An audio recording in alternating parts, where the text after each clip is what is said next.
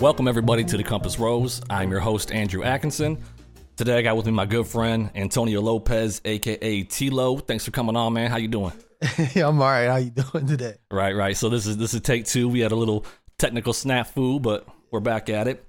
So let's do a little rundown how we came to know each other. It was back in like 2013. Mm-hmm. We had the Cypher projects. My crew was doing ciphers. We were trying to get all the local talent together to kind of showcase what, Northern Ohio had to offer. And we came across you and Davo, and we got you guys on that first cipher. And I remember I wasn't there for the recording process when you were there, but came back for the mastering and mixing. And I heard your voice, man. You just had that unique flow, that unique delivery. And I'll admit that I was kind of fanboying a little bit, like this dude's pretty cool. So we get it mastered and we go to the underground. Yep. Or in the basement, and that place. If you've never been to the underground, the basement, like it's like a maze, man. You can get lost back there, especially if you've been drinking a little bit. I didn't know where I was. Yeah, it's for sure. So we shot that video, and released it or whatever with the ciphers, and it was you and Davo. You guys had the group Unforeseen, right? Unforeseen, yep. So if you want to talk to me a little bit how that came to be and what works you guys had. So Unforeseen was me and Davo, and we just kind of clicked up one day. We just started making songs, and we did shows, but we never actually finished a project, right, which is kind of crazy. I mean, we finished one, we just never released it. Then the Cypher series, as we said before, but unfortunately didn't record. It was ahead of its time. It was innovative. Right. It was beautiful. Maybe one day there'll be a resurgence of it. I don't know. I would think it would be pretty cool. I would like to do something like that. Yeah, for sure. I think it would be really cool to see. Or at least like a reunion show. Yeah, something. Yeah. I know we did. I don't think you guys got put on it, but I think Randy Grossweiler put it together a few years back. We had like a little underground reunion show. I saw that. Yeah. That was a good time for sure. It definitely was very nostalgic. Brought back some memories. So I want to go back with you were with Davo. Yep. You guys didn't have any kind of falling out, nothing like that. It was no. Yeah, no falling out. We just what did happen? I don't know. I just when I start writing and I get in an album mode, like I just focus, and then I guess I kind of drifted away, and then he moved to Colorado for some years. Right, yeah, I remember he that. was gone. Yeah. So we've definitely been talking about trying to get the band back together. So that'd be dope for sure. Shout out to Davo. Come out on the podcast. We'll talk about some comic books and superheroes. Mm-hmm.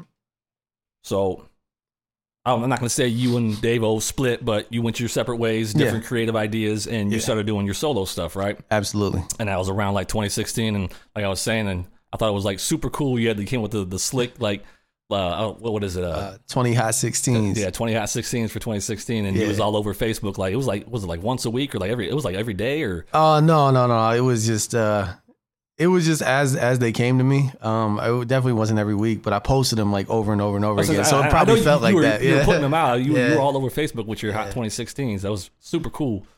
Thank you. So you're doing that. It's 2016, and then I think it's right around that same time you started getting into more of this addiction awareness. You were doing like.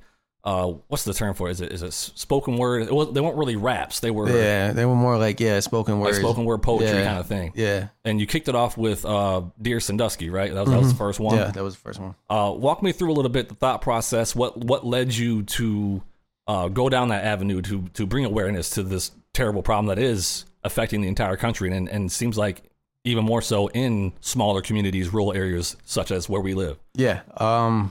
All right, so just to rewind a little bit, Davo, when we were Unforeseen, he lost a close friend of his to an overdose, and he immediately just kind of, as we do, we turn to music, right, he started writing a song called Heroin County, and he asked me to be on it. I came, did a verse, and it just kind of triggered this whole feeling in me that I wanted to do. I told him, I said, we should do a whole album of this kind of music. Right. We should just do a whole thing. And then we did. We made the whole project, but it was never perfect, so it just never came out. And then and then some years later, I started writing Dear Sandusky in 2015, June of 2015. I started writing it, and then I was just like, I didn't know what I was gonna do with it. It was Right. just words, just how I was feeling. You know, I don't know what to do with it. Out, getting that pen to paper, that outreach. You know? Yeah, that outreach, and then I saw the Art of Rap.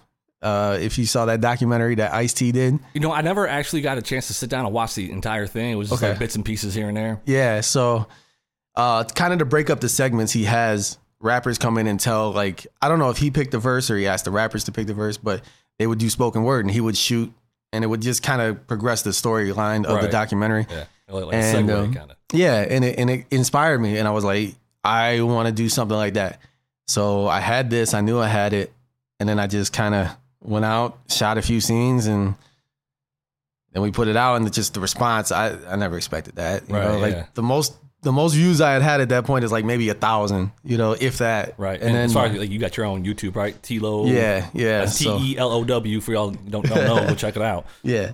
So, and then that took off, and before I knew it, I was hitting like 20,000 views or something like that. And that's amazing, man. And then all the comments were, I didn't know, you know, it was crazy at the time, because the comments were just like, you would think because it was rap, it would all be like people our age. Yeah. But no, there was people in their 60s commenting. People in that I had no idea. I didn't know this was, you know, I know my granddaughter. So many people kind of.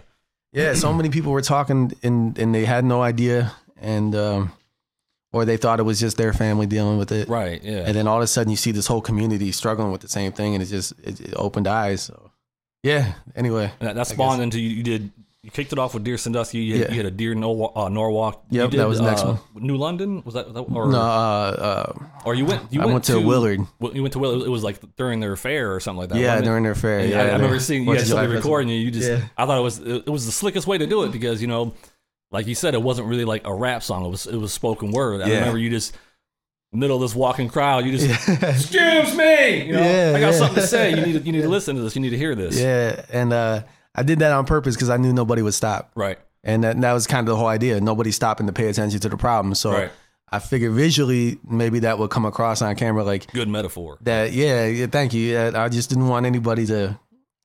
I wanted people to like realize that you can talk about the problem as loud as you want, but until anybody really listens, you know, nothing's gonna happen. So for sure, man.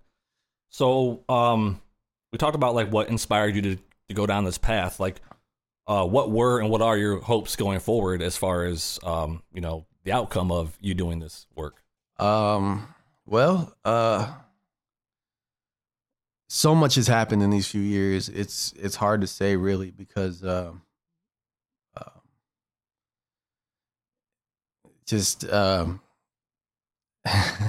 been so many crazy things that have taken place. But one thing I'm just kind of learning is like coronavirus, for an example, like that changed my whole perspective on everything.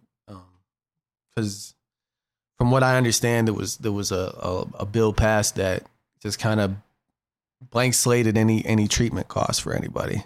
Yeah, something like something that. Yeah. Something to that effect. I don't know. I may be a little bit off on that, but I thought it was something to that effect, that it kind of just, if you catch it, you know, don't worry about it right now. We're going to take care of you. And that's kind of what I want to like to see for addiction. Yeah, you know, something at least for the detox portion, because the other side of it, the rehab, that can, you know, that's not a 2-week thing. That's a lifelong journey. Yeah, that's a process, right?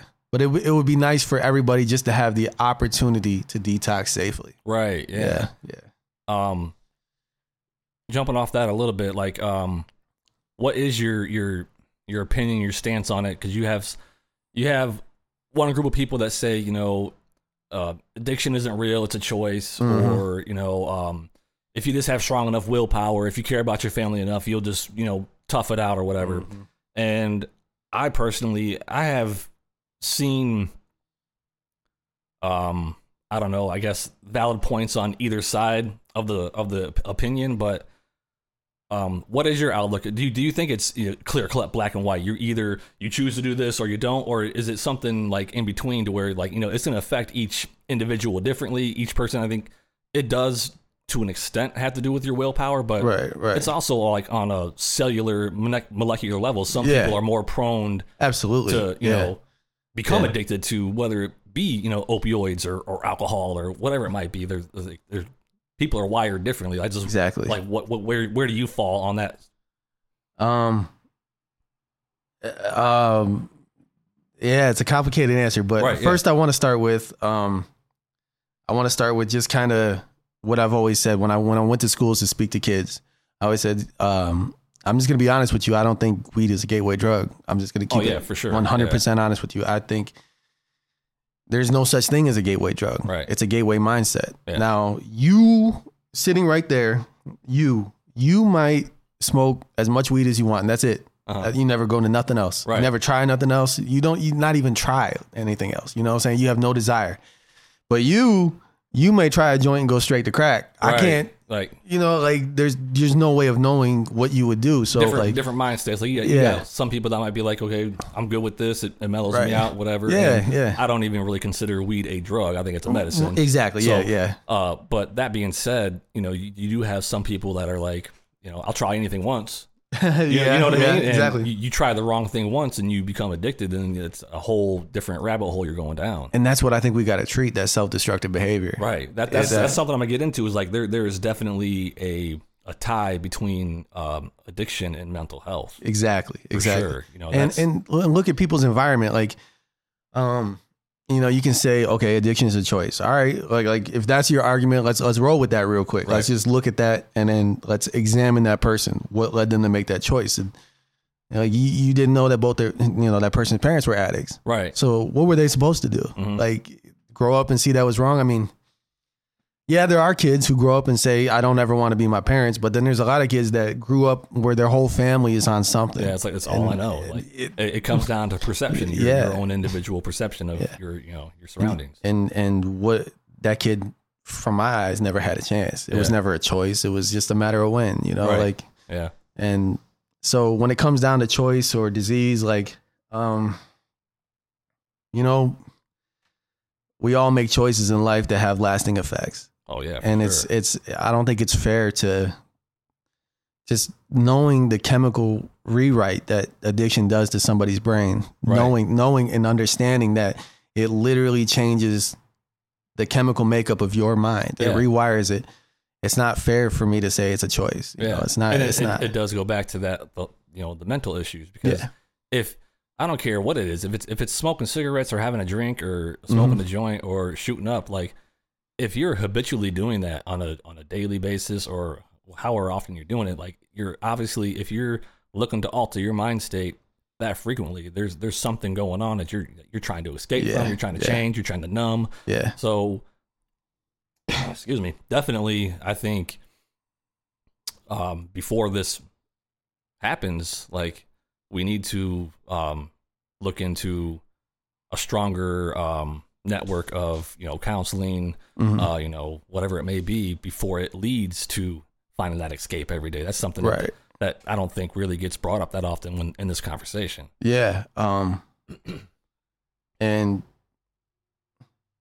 I know teachers have a lot on their plate. Oh, teachers have a lot on their plate. They're expected to do far more than what they're, you know, there to do. Yeah. But wouldn't it be something if there was somebody in schools that could just sort of identify like just the little red flags here and there, you know, like, and I can't expect a teacher to do it because there's especially with quarantine, I think parents realized how much teachers really had to take on, you know. Overburdened. Very overburdened with what they're required to do. It would be really nice if we could identify those things you were talking about, just a third party, because you can't expect a family to do it either, because we don't know what the home life's like. Right. Yeah. And I mean, you got like in junior high and high school, you have your guidance counselors, but I mean, they're so bogged down with, you know, you have, you know, I think I graduated from Sandusky, and I think there was a total of like 4 guidance counselors for the entire class. Like they split it up like, okay, last names A through K will be with this guidance counselor, and you know, so on and so forth. Like you can't expect one person to be able to actually handle that magnitude of different individual people and their problems and struggles coming up through school. Yeah. So that's, like you're saying, like someone else should be dedicated, and not just one person, you know, a whole entire staff, really. Yeah. But I mean, schools are already so under budget, and I know. And that's a whole other thing that's dream world, you know. That's not going to happen. Yeah, but it would just, if we could just baby steps think about it, you know, if That's, if we could just get parents to kind of think along those lines of, and another thing, I don't think there's anything wrong with getting parents or getting kids like a counseling session at least once, like just for like an evaluation, like a baseline, like like just if you notice anything out of the ordinary, just like hey, can you evaluate my child, just kind of see where their head's at, because they don't talk to us, right? Yeah. Staying on kind of the school subject, you touched on it a little bit. I want to commend you so much for actually taking the time you went to several different schools, right? And, and had, what do you want to call it? Not want to say a conference, but you spoke, like an assembly. Yeah. So did you reach out to these schools or did they reach out to you? In Norwalk, they reached out to me through Chris Castle. Okay. He was a councilman at the time, and he saw Dear Norwalk, he liked it, and then he found a couple other people to get involved. Chief Light at the time, when he was chief, he got involved, and they invited us to Norwalk. Edison, I graduated from Edison, so they, as soon as they found out what I was doing, they wanted me there. And then there was I forgot the name of the school, but it's over by Ashland. Okay, I can't think of it, but yeah, they heard about me through word of mouth and had me come out there, and it was fun. That's awesome. How do you think the reception was? I think it had to have been tough, getting up in front of. I mean, obviously we've done shows, so there wasn't really nervousness as far as being in front of a crowd, but just was there nervousness because of just you knew how important and impactful this message was, and you're also dealing with a younger crowd, which would let's be honest. I remember when I was in school, in high school, if we had any kind of assembly, I was the dumbass in the back screwing off. Oh, this is dumb. And was that going through your head at all? What was your thought process when you were actually getting ready to deliver this message to these kids? Honestly, when I was 22 or 23, I told a friend of mine, I said I want to go in schools and talk about mental health and depression. Right. And he told me, nah, you got to be older for that. You're too young. They're not going to listen to you. And then, so in the back of my mind, I knew I wanted to prove him wrong. Mm-hmm. So that was just kind of motivation. So as far as being nervous, the only thing I'd really say I was hesitant about is just use of language, because one of the classes was 8th grade, 7th and 8th graders, and I didn't want to wild out and talk about the wild part of drugs. I just want to get too graphic with it. But once we got into high school, the high school teachers were really cool. They were just be honest with them. Right. Just whatever you want to say, we back you up. We've heard your message. We like you. So you got a pretty good response from the faculty and the people that brought you in. They were definitely satisfied with what you were doing. Yeah. And that school was called, I think it was called Northwestern, actually, the one that I went to. And it just kind of reminded me just kind of on this topic of feedback. So the kids would always want to hang out and talk a little bit afterwards. But in this school, I remember I was talking to somebody who was a 14-year-old, and she just told me I'm just trying to get sober. I'm 2 weeks, 3 weeks clean. I don't remember what she said it was, but I was like, wow, you're 14. Yeah. And you already had to make that decision on your own. She didn't go to detox. You know, she had to. Probably hiding from her parents. Yeah. Well, if I remember correctly, I think her parents the home life was terrible. Oh, okay, if I remember correctly. Gotcha. Yeah. So, probably didn't care, didn't notice either way. Yeah. And it was wild, because you look at these schools, and all these schools have, one thing in common. They're all kind of middle America. Right. Parents probably, no, it's not here. There's no drugs in the school. You can, probably the worst thing is pot. And like we said, we don't even see pot as a drug, really. Right, so it's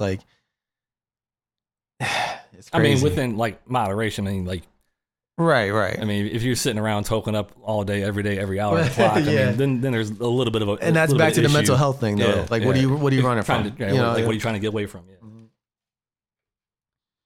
Now, is speaking to different schools, is that still something you're actively trying to pursue and do, or is it? I would love to get back into it. I had to take a break from it because there was just a lot of inconsistencies with other things going on in life and other things surrounding the movement. I don't know. It's not everybody is in this for the right reasons. Oh yeah, for You sure. know, there's a lot of people that are trying to get, because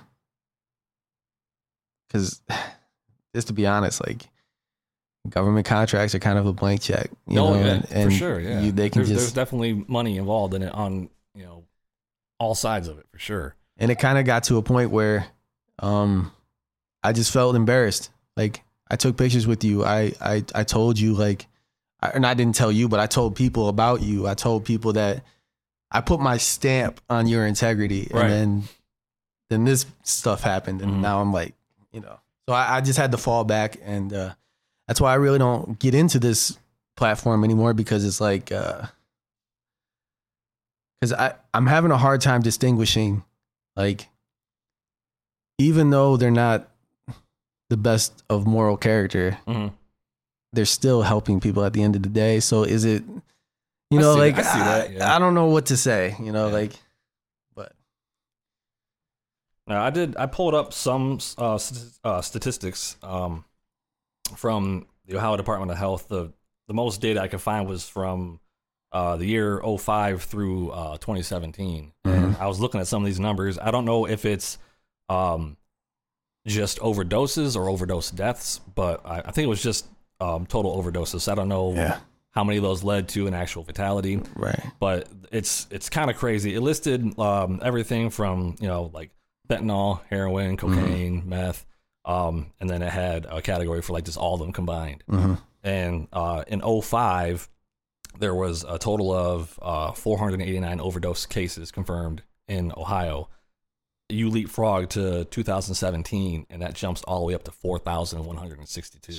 Yeah. So it's definitely been a growing problem that doesn't seem to be getting better. It seems to be getting worse.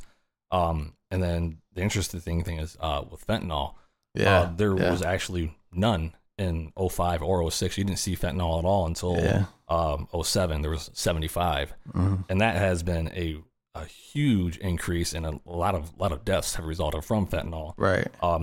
The 2005 it was 75 overdoses, and then 2017 it jumped up to 3,431. And a lot of that is, I think people are trying to, because it's I think it's like cheaper to produce, so they're like they're passing it off, and people are. Somebody told me you can find it on the whole recipe on Google. I was talking to, because I went to a rally over just right outside of Philadelphia, and one of their people from the health department came out, and he said, you can find all the ingredients on Google. That's insane. That is totally just seeing the numbers. Like I said, I wish I had something for 2018, 19, 20 to see if it's continuing to climb up, or if it maybe things are getting a little bit better. But that number, honestly, it shocked me. Like I knew it was bad. Because it's one of those things where you do see it around you. You see it, in the police blogs and everything else. Like overdose here, overdose there. Like it's something that's very prevalent in our section of the country and nationwide. Really, it's not just here, but it really kind of hit home how prevalent this issue really is. Yeah. And I think everybody, like you said, with Davo, his experience is kind of what inspired you. I think everybody either directly has been affected by this or knows someone directly has been affected by this. So it's definitely like, a community thing. Yeah. So, and it's just about not being embarrassed by it. Yes, your son's an addict, but you know what? You don't have to hide it. Right. Don't hide it. Just talk, reach out. You never know who you could talk to about it that might actually have a key to, his success or his salvation. You never know. And that's another thing too. Like going back with like perception and how you look at it, like how many, young people or just anybody in general might be going through this and feel like they have nobody to turn to, not even their family. Yeah. Like, what does that lead to? An overdose or just, taking yourself out yourself. Because there's unfortunately a very high rate of suicide with this too. People struggling with not being able to go through it, not finding that, the outlet and going to extreme drastic measures to find peace, which is just terrible. Yeah. And, like the fentanyl was a game changer. Car fentanyl was a game changer. Those were the two worst summers. Yeah. Had to be by far. Yeah. The two worst summers of this whole epidemic. But as far as if it's getting better or not, I can't honestly answer because I mean, the numbers seem to be about the same from what I see. Yeah. And, they say it's like, as far as overdoses go, they say it's like September 11th happening every other day or something like that. And countrywide. Countrywide. Yeah. But yeah. That's a huge number. It's something like that. It's either every day or every week September 11th happens. And then it's like a 747 every day. I think that's what it is. 747 every day, full. And then September 11th, like every week or something like that. Just as far as overdoses go. Now, you kind of alluded to it a little bit earlier, but like, we can't skim over the fact that a big part of this problem is doctors. Yeah. Over prescribing. Yeah. That's a whole other side of the subject, kind of goes back to the whole, is it a choice or this, that, or the other? Well, there's a whole other side of the spectrum of people who, might go to the doctor for some back pain or something. Mm-hmm. They had an injury and they pump them full of these prescription opioids. Yeah. Their prescription runs out. They're hooked. So they turn to get on the streets. Exactly. And think about, that's another statistic I was looking up. It was just interesting about how, man, I don't remember where I read it, but I promise you guys I read this statistic that Big Pharma was making more than oil in 2002. It wouldn't surprise me. Yeah, and what the wild thing about it is they talk about these pill mills in that we've had in Ohio, especially where they set up, and that there was like there was a point in time in this country where doctors they'll tell you they were told that these weren't addictive. That's what they'll tell you. Right. These weren't addictive. That they were told that. But you could go to one doctor and get a script of Vicodin for 3 months.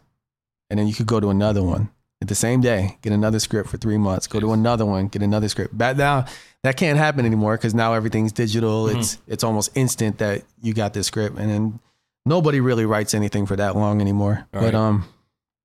But the point is that you kind of created this whole generation of people addicted to pain pills. Right. Yeah. And then they had kids. Yeah. And then, it just stems off from there. Yeah.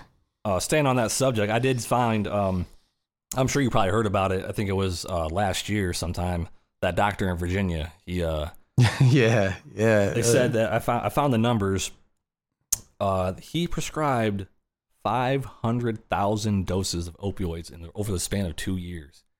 The article was saying that he had people coming from, like, he was based in Virginia. Yeah. He had people coming from Ohio, Kentucky, like North Carolina. Mm-hmm. So he was basically, he was a legal drug dealer. How he was running it. Yeah. Now, the cool thing is he went to trial. He got sentenced to 40 years. 40 years. Wow. And I mean, me personally, I don't think that's enough. I think he probably should have got a life sentence for every overdose he caused. Yeah. That would be a more just punishment. But so yeah, there is definitely a money-driven corporate incentive to prescribe these drugs. Yeah, and back then, when these drugs first hit the market for doctors to prescribe, they were definitely getting some kind of kickbacks. Oh, for sure. I think it's all off the books. I don't know, but there's no way they couldn't have. Like, why would you push that much? And that's the other thing with insurance, like treatment centers. You see it in treatment centers, man. They're terrible people, but they're geniuses in this idea that they set up all these treatment centers down in places where that were far away from like where the problem was. Mm-hmm. So now you got parents in Norwalk, Ohio, who are embarrassed. They're embarrassed that their kid's an addict. They don't want anybody to know it, so they send them to a treatment center all the way down to Florida. Oh yeah, for sure. Yeah. And then the treatment center hustle where they'll take you in. Maybe you're there for a month, maybe you're there for a week. It don't matter. They're going to charge you. They're going to charge you $2,500 for a piss test. They're going to charge you $4,000 for a piss test or whatever. My cousin, I was talking to my aunt, and my cousin, his insurance was billed like almost $40,000 just in piss tests. Right. Not even the doctor treatment, not even the counseling. Like, that's a whole other bill. Yeah. And that whole hustle, man. And it's just, so it's like, okay, Big Pharma created the problem. Are they also fun? Like, yeah, what I'm saying? Yeah, did they also get the other side of it? Yeah. But you got to think too, like, it goes back to, the lack of help out there, because like you sure, oh yeah, there's, people can go to clinics and everything else. Well, there is a astronomically large portion of this country who doesn't have insurance. Yeah, that's true. So you know. And I've heard stories about insurance fraud. These places, they'll invite you over. You don't have insurance. All right, that's fine. We'll come over. Mm-hmm. We'll get you insurance. And then they set you up, and then they tell you like you're responding to this name now while you're here. Like, yeah. I've heard these stories. I've heard stories of people going to treatment centers, and then they get out and they go to halfway houses that are owned by people in the treatment centers, and then they get pimped out, or they'll be taken in vans out somewhere to shoot dope, so they have to go through the program. Like, I've heard so many wild stories of and it's called body brokering. Jeez. In this and the parents would never know. They're up here. They're in Ohio. They're in Michigan. They're in Pennsylvania, and this is all happening in like Colorado.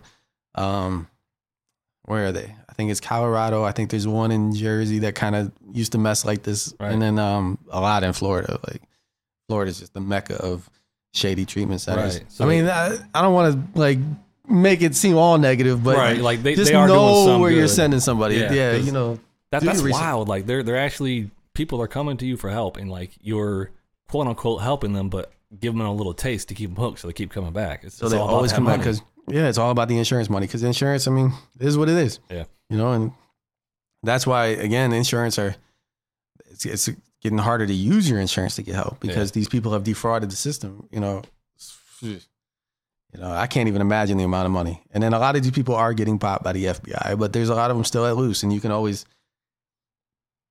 you can always tell, man. You can always tell. There's a lot of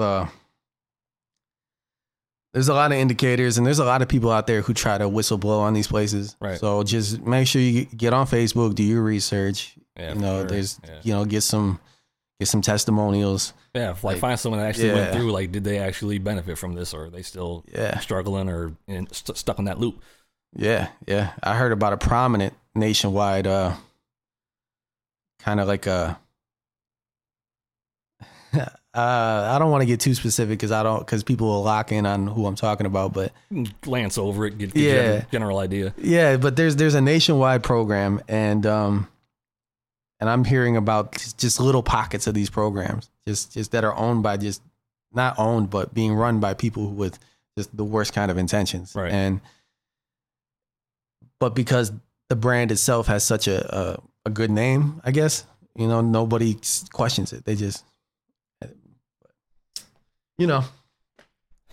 this is what depressed me. This is why it's hard to talk about this stuff anymore, because it's like, I don't know where to send your kid. I'm sorry. Yeah. I don't know who's doing it for the right reasons or who not. I don't want you to blame me because he went down here and like you don't want to like suggest something and have it turn out just awful and then have that kind of like guilt on you a little bit kind of feeling. Yeah. And I just started telling people, listen, you gotta get a detox and then come home and like find your own counselor or something, like, because I can't promise if you go to these programs you'll come back. Yeah. Find someone. Surround yourself with people that actually genuinely care. Yeah, exactly. Yeah, exactly. And whether it be, hard, tough love of locking you in a room for a day, like however it might be, whatever the situation might be. But. Right.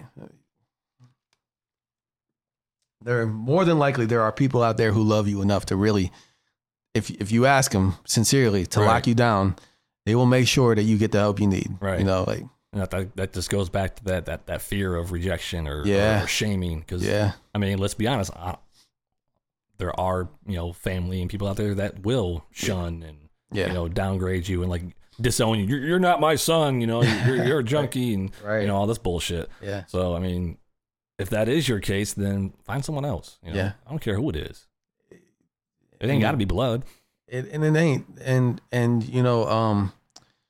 religion gets a lot of knocks. And I get it. But I try to believe that good people try to be just in leadership places like pastors and stuff, like even if you have to kind of lean on that just to get started, just a compassionate ear somewhere, just to get started. And that's, you don't have to be religious. It's just, you don't have to have a coming to Jesus moment, so to speak. No. Nobody has to have that. But just the fact that you just find some compassionate ear somewhere to just say, okay, like, let me help you. Right. There's never absolutely nowhere to turn. Yeah. So definitely, if anybody listening is, struggling with this, like, don't lose hope, there's somebody out there who will listen to your problem. Yeah. And I know it can be hard because that it probably is far in between Yeah. of people who will listen, and that next need for that next hit is going to come faster than you find that ear sometimes. But Yeah. don't give Yeah. up hope, you know, Yeah. like just keep going. That's where, you know, I would assume, you know, social media could be a good outlet. Like there's got to be, I haven't looked into it myself, but I'm sure you could probably find like groups online, whether it be Facebook or whatever. Yeah, dozens, you know, thousands. Different communities that you thousands. can outreach that have the right intentions, that aren't getting any kind of money kickback or anything like that. They're there strictly to help other people that are struggling with the same thing they are. Yeah, and there's a lot of them out there. There's some good people doing some good things, but again, with that, you just have to be careful who jumps in your inbox. Yeah, because there are people who like sharks, man. They just watch those waters. As soon as somebody posts, I need help, I'm going through this.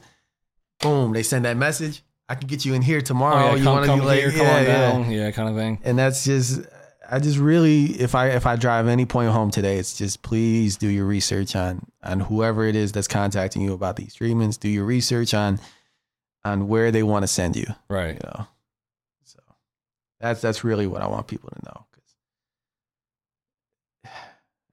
It's a hard enough problem as it is. Yeah. And then getting in the runaround, that's, and even if it isn't an actual, you know, detox center like some of these places you were talking about, I mean, I'm sure at least one step in the right direction would be, like we were talking about earlier, finding some kind of counselor, some kind of psychiatrist or like a psychiatrist or a therapist something. or someone you can talk to that's not going to have, hopefully not as much ill motive to benefit from your struggle. Right. Somebody who's already got a 9-to-5, you know, somebody who's already getting their paycheck. They're not going to get a kickback. Yeah. Because I've heard stories of, somebody was telling me once that they would get $1,800 per referral.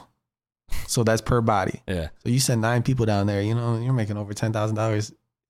And that could be just in one rally. Yeah. You know, you go to one rally, you find 9 people real quick and you good. You know, these are stories and being that it is such a huge problem nationwide, like it's a cash grab, you know. Oh, yeah. Quick, easy money, and you know, in their eyes. Yeah. No, I mean, you see, the feds are catching on to all this stuff though. So I see a lot of the Facebook stars that used to be when I was in 2016, 2017. All of a sudden, they're not really posting about their flashy lifestyle as much anymore. Right. So it just I know who they are. I see you. Right. You know. So, it's funny, man. It's not, but it is. Yeah, I get what you're saying. Like sometimes, like it's like all you can do is just laugh at the. Just what else can you do? I mean, like I'm not saying laugh as it's a funny situation, but like a lot of people's natural reaction in an uncomfortable situation or a frustrating situation is to laugh. You know. Yeah, and again, it goes back to like, should I at the end of the day, you know, maybe only 2 out of the 10 people they try to help actually get help. Right. Should I look at that as a win? You know, like, because that's 2 more people that maybe didn't have a chance. Yeah. You know, and that's why I just kind of keep to myself and I don't say nothing, because I have to believe, just for my own sanity, that you are helping. Right. Like I have to believe.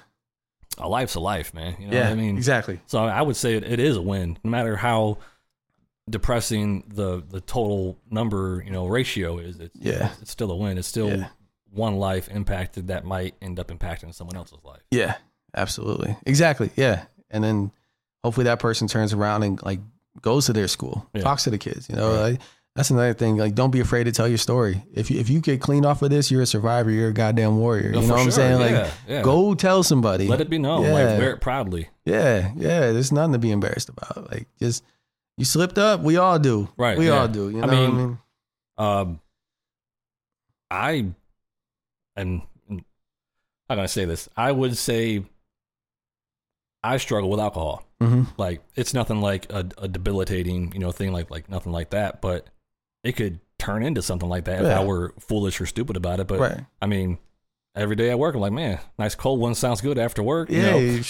I'm not getting blackout drunk every night or anything like that. But I can definitely see, like, it is a very real thing chemically. Like, I shouldn't be every day while I'm at work. Like, man, I can't wait to get a drink when I get home. Like, I mean, it's doesn't spawn into anything more than that, just a wind down nightcap kind of thing. But it shows that chemical structure, it's there. Like, and some people, fortunately, it's not affecting me any worse, but some people it does. I lost my uncle a few years back to alcohol abuse. Wow. Like it's a very real thing. So that also is like in the back of my mind, could this be something that progresses if I'm not careful about it? Kind of thing. Right, you know? Right. But that self-awareness is good though. Yeah. That's another thing. That's what a lot of people don't have, that self-awareness, until it's too late. Too late. You know, yeah.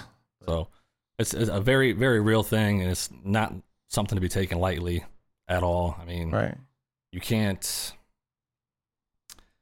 I guess anger can be a natural response, especially like if it's a loved one or something. You don't want to see them go down that hole.